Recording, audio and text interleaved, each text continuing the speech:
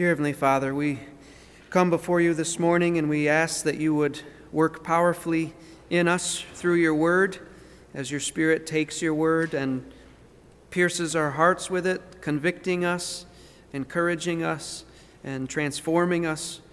Lord, we acknowledge to you that we look at Jesus and we see that we still fall far short of his glory. We see how far we have left to grow. And we just ask, Lord, that you would, even this morning through your word, as we listen to what you have to tell us, that you would be conforming us more and more to the image of Christ. Father, I pray that you would just be at work among us this morning, that you would change us, that you would not let us stay the same. We don't want to stay the same. We don't want to sin as much as we do. We want to be like Jesus. So please make us more like Jesus even this morning, we pray. In his name, amen. We're back in Hebrews this morning, Hebrews chapter 13. And we're only looking at 2 verses this morning, verses 5 and 6. Hebrews 13 and verse 5 says, "Make sure that your character is free from the love of money, being content with what you have. For he himself has said, 'I will never desert you, nor will I ever forsake you,' so that we may confidently say, 'The Lord is my helper. I will not be afraid. What will man do to me?'" I think you would agree with me that the whole world is in a mad dash to find happiness, to find contentment, to find full satisfaction. And they are looking in all the wrong places. They are like the Israelite king Solomon, who spent himself on every pleasure that he could possibly think of, trying to discover what was the point of life. And everything he tried, he found to be an empty husk of meaninglessness. And it's only by the grace of God that by the end of his life, he, according to Ecclesiastes, rediscovered the truth of what life is all about.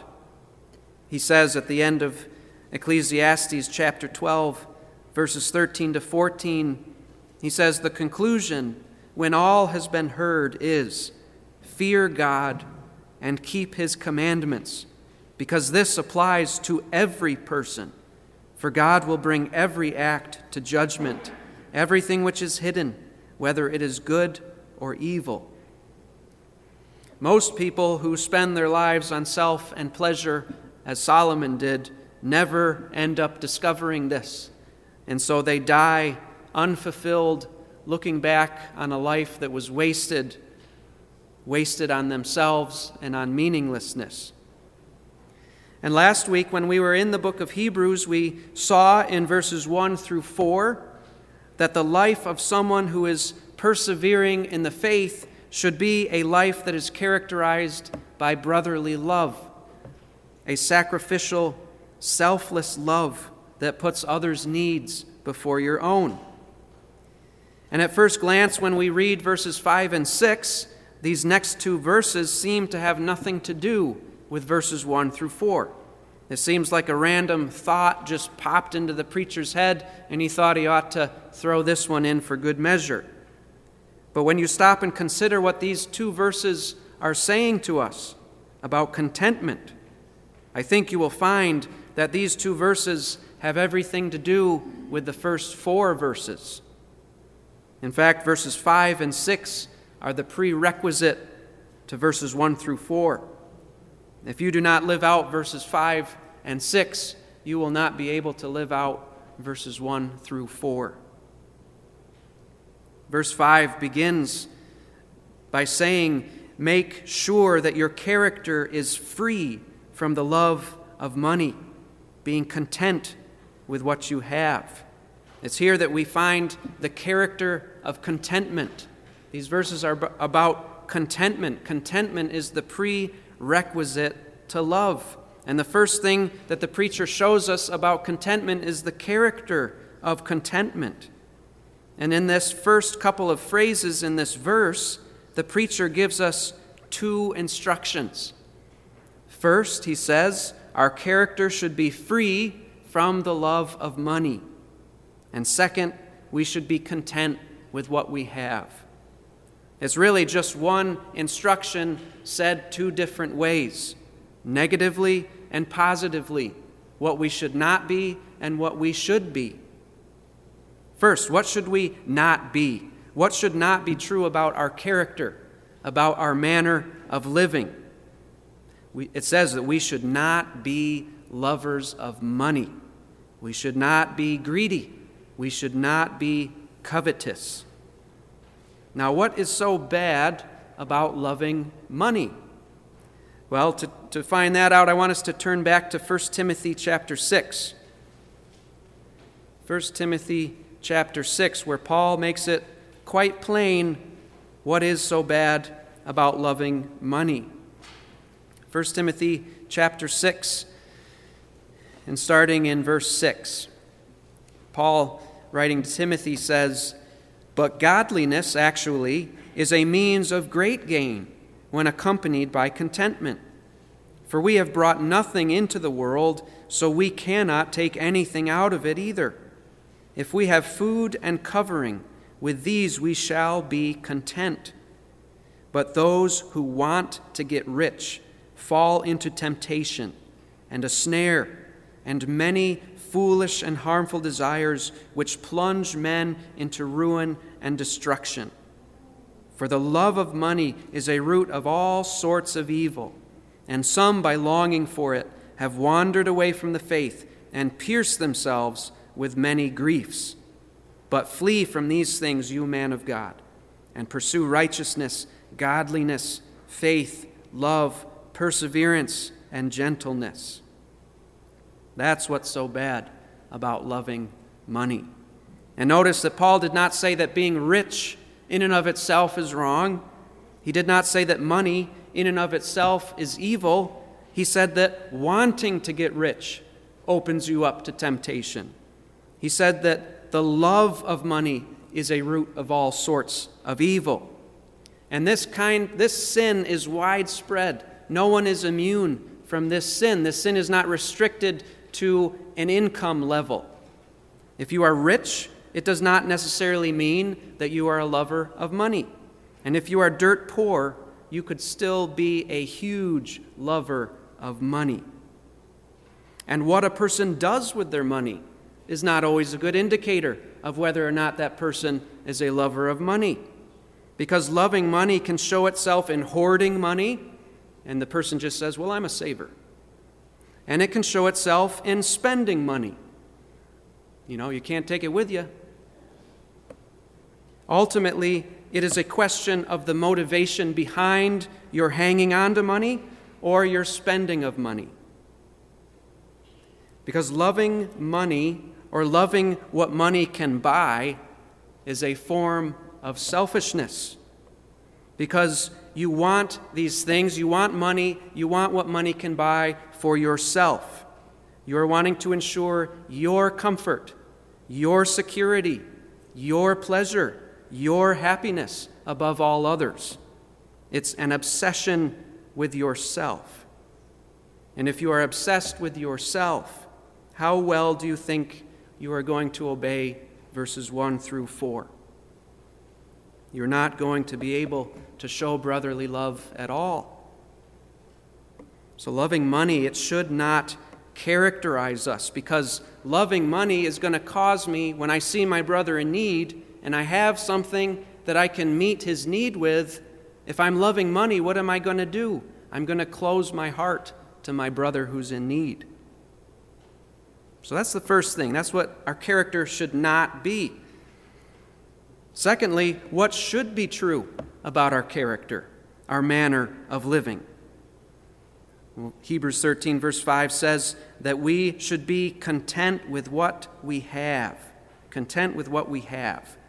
Now that does not mean that you cannot ever buy clothes or a house or a car. Doesn't mean you can never go on a vacation. It doesn't even mean that you cannot want these things, but it does mean that you are not going to set your hope on these things. You are not going to base your joy on these things.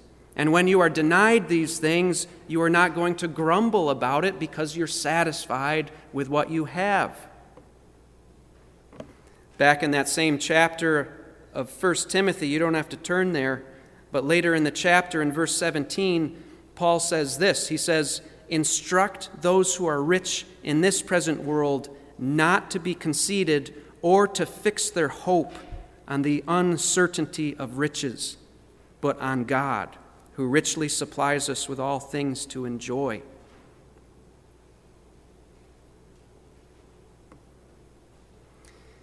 To be content means that you are devoted to God and nothing else.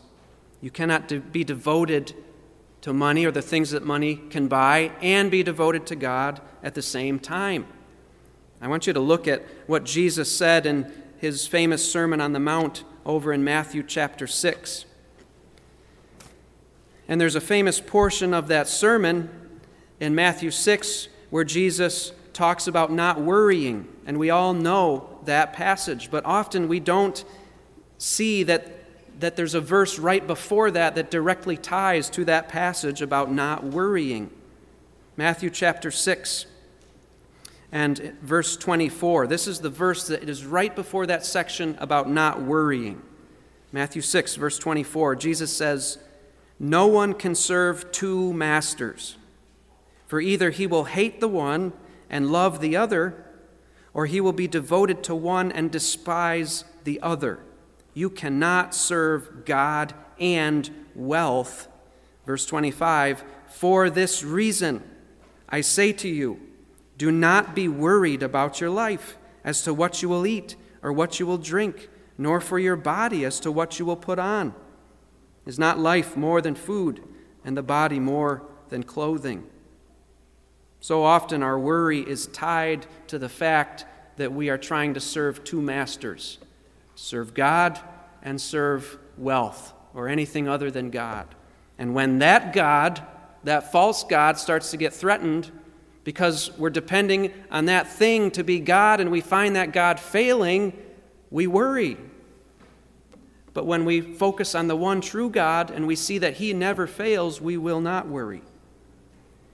That's why later on Jesus says in verse 33, "But seek first His kingdom and His righteousness, and all these things will be added to you. So do not worry about tomorrow." Remember what Paul said in 1 Timothy 6 when he said, "For we have brought nothing into the world, so we cannot take anything out of it either. If we have food and covering, with these we shall be content." You cannot bring with you into eternity the possessions that you have today. I was thinking of John Dickerson and the sneakers that he's probably worn the past 2 decades. Not even those are going to make it into the kingdom. Nothing that you have on this world will make it into the kingdom. But godliness, a life spent pursuing Christ and loving His people, that will store up treasure for you in heaven. In that same sermon, Jesus said, "Do not store up for yourselves treasures on earth, where moth and rust destroy, and where thieves break in and steal. But store up for yourselves treasures in heaven, where neither moth nor rust destroys, and where thieves do not break in or steal. For where your treasure is, there your heart will be also." That is the character of contentment.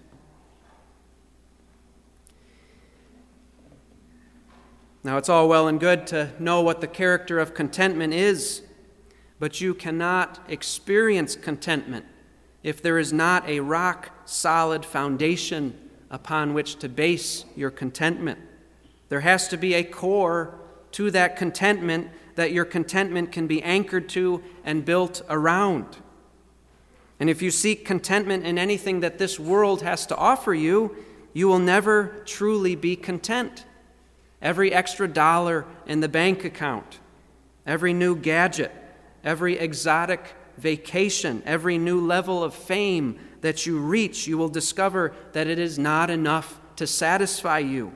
And so you will always be wanting more. Each new little god that you start worshiping, well, that God's not going to do it for me, and you go seeking the next one. It is only Christ who is enough to satisfy the soul. So this is the core of contentment that we see in the second half of verse 5. He tells us what the core of our contentment must be. And it's this: being content with what you have, for he himself has said, I will never desert you, nor will I ever forsake you. Who knows how many stacks of self-help books have been published with each author promising the path to contentment. Promising that you read this book, you do what it says, and you'll be a new you. The trees that were cut down to produce the paper of those books would have been put to better use as firewood, along with the cash that was used to purchase them. They don't amount to a hill of beans. But here in chapter 13, verse 5, we find the secret of contentment. What those countless books are unable to reveal about the secret of contentment, God sums up in 11 words, 9 words in the Greek. He says, I will never desert you, nor will I ever forsake you. That is the secret of contentment. And this is the truth that these Hebrew believers that the preacher was writing to had begun to lose their grip on. They had trusted in this truth before, and they had contentment that had been so complete that according to chapter 10, verse 34, they had accepted joyfully the seizure of their property, knowing that they have for themselves a better possession and a lasting one. That's how deeply they trusted this promise, how content they were that they could lose everything they have in this world and still rejoice. But they had begun to forget. They had forgotten this promise, which led to them losing their contentment, which then led to the threat of lovelessness encroaching upon their relationships with each other, which then led the preacher to write this letter to them. So in verse 5, what is God saying to us here as believers? When he says, I will never desert you, nor will I ever forsake you, there is no stronger way to deny something in the Greek language than how this is phrased. God is denying even the possibility of this ever happening to his people. It's not ever going to happen. God will never leave us. And the preacher, he's quoting from the Old Testament, from when Moses was passing off the baton of leadership to Joshua, and God was commissioning Joshua to lead his people into the promised land. And so when these Hebrew believers, these Jews, heard this letter read to them, they would have immediately thought of the passages in Deuteronomy and Joshua where God promised Joshua and the people that he would never leave them and that he would enable them to enter into the promised land. And we've seen throughout this letter how the preacher constantly is drawing a parallel between Israel and these believers. As Joshua and all Israel were headed into the promised land, so these believers, and so you and I, are heading toward that better country, Messiah's kingdom. And so the preacher is reminding us to endure whatever suffering comes our way, because God will not fail to bring us into his kingdom. He will not abandon us in our suffering. God first says, I will never desert you. This word means to let someone go in the sense of taking away what is supporting them. It would be like you carrying your child and then just dropping your arms, letting your child fall to the ground, or kicking your child out of the house to fend for himself or herself. God is saying to these believers and to you that in the midst of your suffering, he will never, ever stop upholding you. He will never, ever stop carrying you through your trial. And then he says, nor will I ever forsake you. Forsake here has the idea of abandonment, to the extent that you leave someone exposed to danger or to peril. It's the very same word that Jesus uttered from the cross when he said, my God, why have you forsaken me?" Jesus was forsaken by his Father on the cross because of our sins, so that we would never be forsaken. So this promise that God will be with us always is the core of our contentment. That is what our contentment is to be based on. Nothing else, not the shifting sand of riches or fame or pleasure, but on God alone.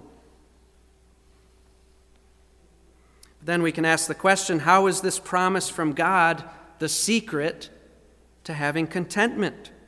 How does it work? How does me understanding this promise work to generate contentment in my life?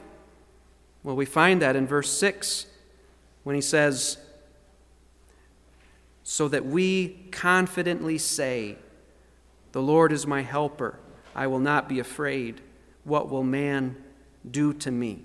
This is the confidence of contentment. The confidence of contentment.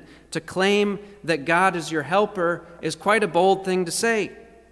It would almost seem presumptuous, if not for the fact that God himself had promised that he would be with us always. God's promise to never leave us makes verse 6 not a statement of presumption, but a declaration of trust in God. It would actually be sinful unbelief to not say, "The Lord is my helper." As believers in Christ, this is something that we need to confidently and boldly declare and believe. When you truly know and you believe that the Lord is your helper, when you know that the almighty, sovereign God of the whole universe is personally by your side to give you aid in any and every difficult situation, how should that affect you? It should lead to your being unafraid. I was thinking back to kindergarten when I was the youngest in the class and I had bullies.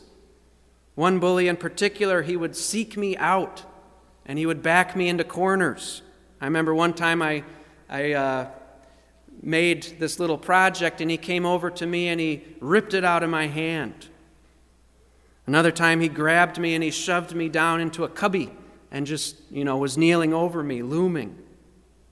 Now, if I had someone bigger and stronger standing next to me who I knew would instantly step in to protect me, I would have been unafraid of this bully. Well, in God we have someone. We have the omnipotent Judge of all the earth personally standing by us to protect us and to carry us. So having this God beside us and knowing he's beside us, there should be not ever any cause for fear. He goes on to say, "The Lord is my helper, I will not be afraid. What will man do to me?" With this God helping us, what can mere man possibly do to us? To this you might object, man can do a whole lot to me. He can slander me. He can rob me. He can beat me. He can kill me. What are you talking about? What can man do to me? Man can do a lot to me. But that is the same thinking that these Hebrew believers had fallen into. They were afraid of what man was going to do to them. They forgot that their Father in heaven is sovereign, and that if man should do any of these things to them that they were fearing, it would only be because their heavenly Father had sovereignly ordained for that to come about in their lives, for their discipline and for their good, for their godliness. Man can do absolutely nothing apart from God say so. Not even Satan himself can touch us apart from God ordaining it, permitting it. We see that in the book of Job, where Satan has to come to God to ask his permission to do anything to Job. So if man does anything to you, we have to remember that it has first passed through the hands of God. He has ordained it. He has brought it about in our lives for our good, even though it hurts. And persecution, that is about the worst thing that we can think of happening to us. All you have to do is read a Voice of the Martyrs magazine and shudder. And these believers were facing persecution. And the preacher's telling them, you don't need to be afraid because God is with you. If God's ever-present help in the midst of persecution should make us contentedly unafraid, shouldn't his ever-present help lead to our contentment in every single other situation? This was certainly true in the life of the Apostle Paul. Turn over to Philippians chapter 4.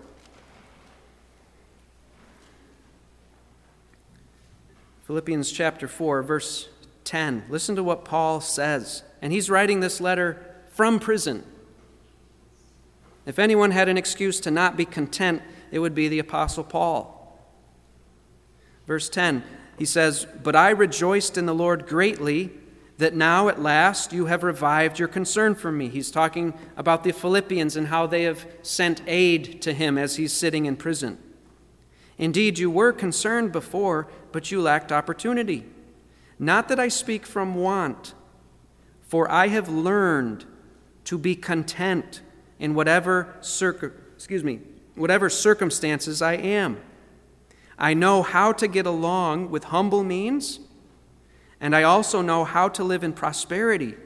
In any and every circumstance, I have learned the secret of being filled and going hungry, both of having abundance and suffering need."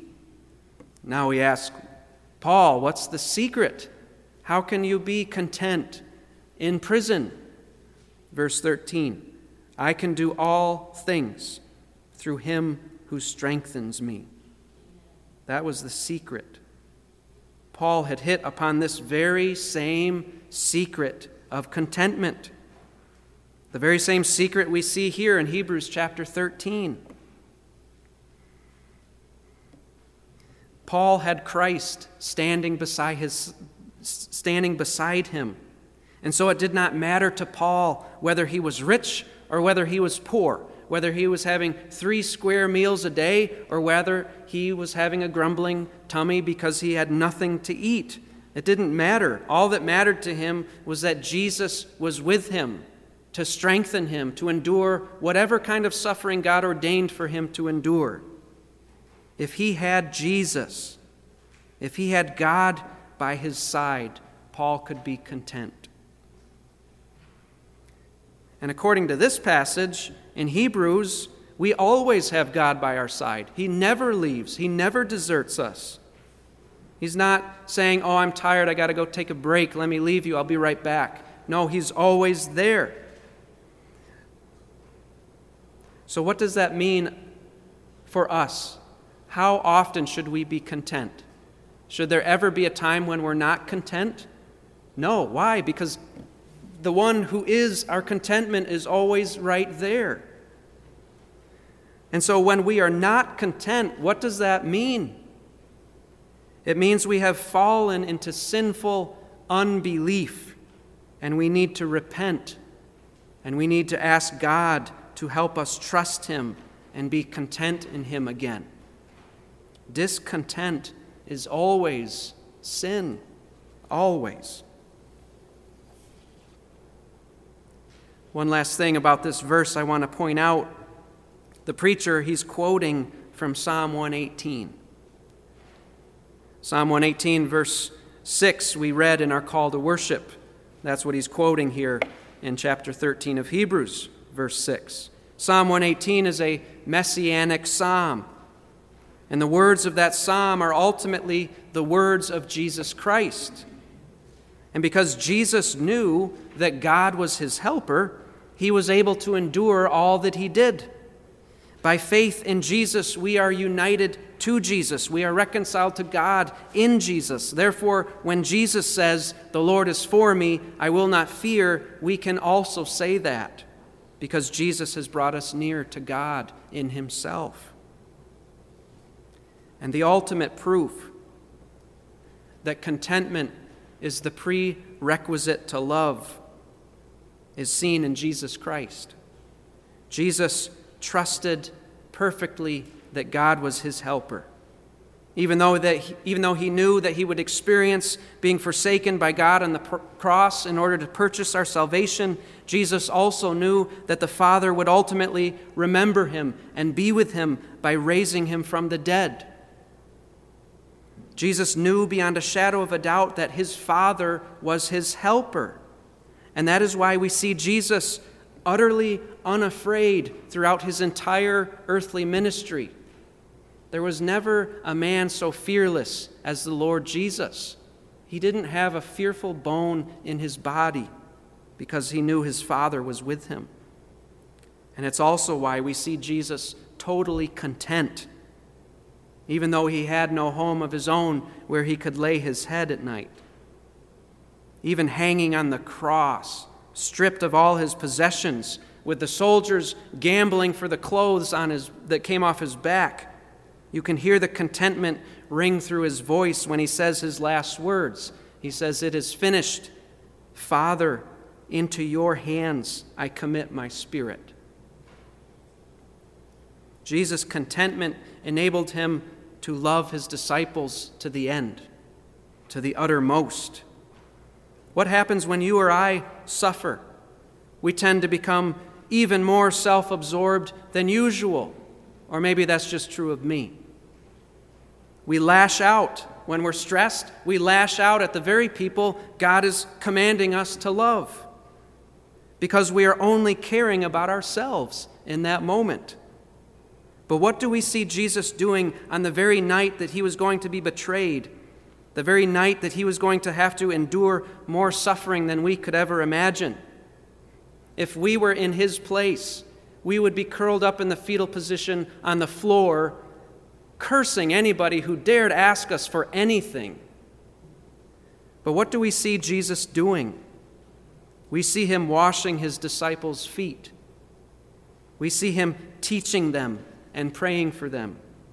Even in the Garden of Gethsemane, when they failed to stand with him, pray with him, we see him concerned about his disciples falling into temptation when he instructs them to keep watching and praying.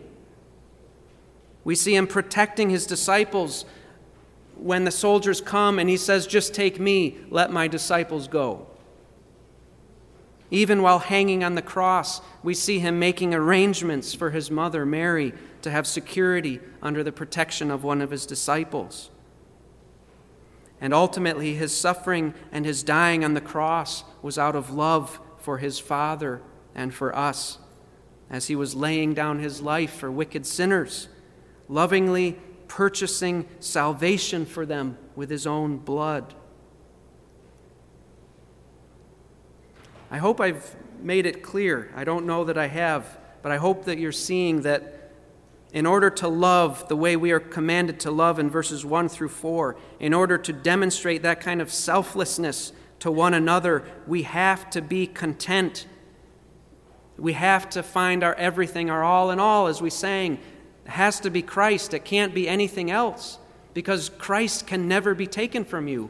Any hope you place in anything in this world, that can be taken away, and you'll become protective of it and jealous for it. And when somebody else infringes upon that, you are going to lash out at them. But when Jesus is your all in all, and no one can take him from you, you are complete, and you can give of yourself, and you can spend yourself on other people. I hope that's clear. And if you want to love the way that Jesus loved, you first need Jesus to save you, to reconcile you to God, and to become the master of your life. And you can experience his salvation if you turn from your sins and you entrust yourself to him alone to save you. And then being in Christ, you then need to believe this promise in verse 5, that God will never leave you. He will never, ever forsake you. And it is then that you will be content. And it is only then that you will be free to spend yourself in loving other people. So let's find our all in Christ. Let's pray. Heavenly Father, in preparing this message, I find myself falling far short. There's so many times I am discontent and self-seeking and failing to love those who you have called me to selflessly love because I'm too obsessed with myself. And Lord, I'm sure there are others who feel the same way I do. We see Jesus and we confess, we are not like him.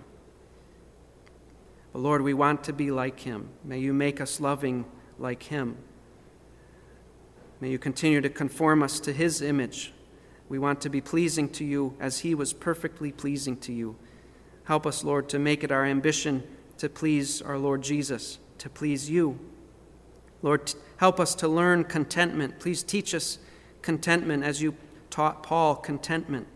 Lord, help us to find in Christ our all in all. Please reveal the idols that we are bowing down to, that we are trying to find contentment in, but that will never satisfy us. Lord, help us to repent.